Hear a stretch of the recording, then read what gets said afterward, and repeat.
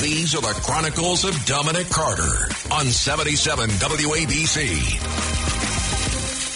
And this morning is the funeral for fallen firefighter Timothy Klein, the second-generation firefighter killed Sunday when a ceiling collapsed during a three-alarm blaze in Canarsie, hitting Klein, 31 years of age, and sending other firefighters scrambling to safety. The wake was held yesterday, and outside, endless lines of firefighters stretched in either direction, heading north along 46th Street and another going around Schenectady Avenue. Slowly, they walked by Klein's open coffin where he laid in a casket and held his uniform caps from the Rangers and the Yankees, and it was in the casket with him, and a pair of sunglasses.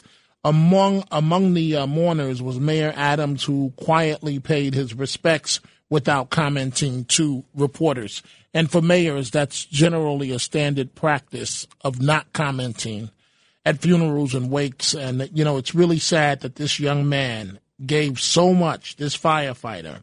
For example, his volunteer work was with the Fight for the Firefighters Foundation, a nonprofit organization that raises funds and builds wheelchairs and access ramps for families of first responders.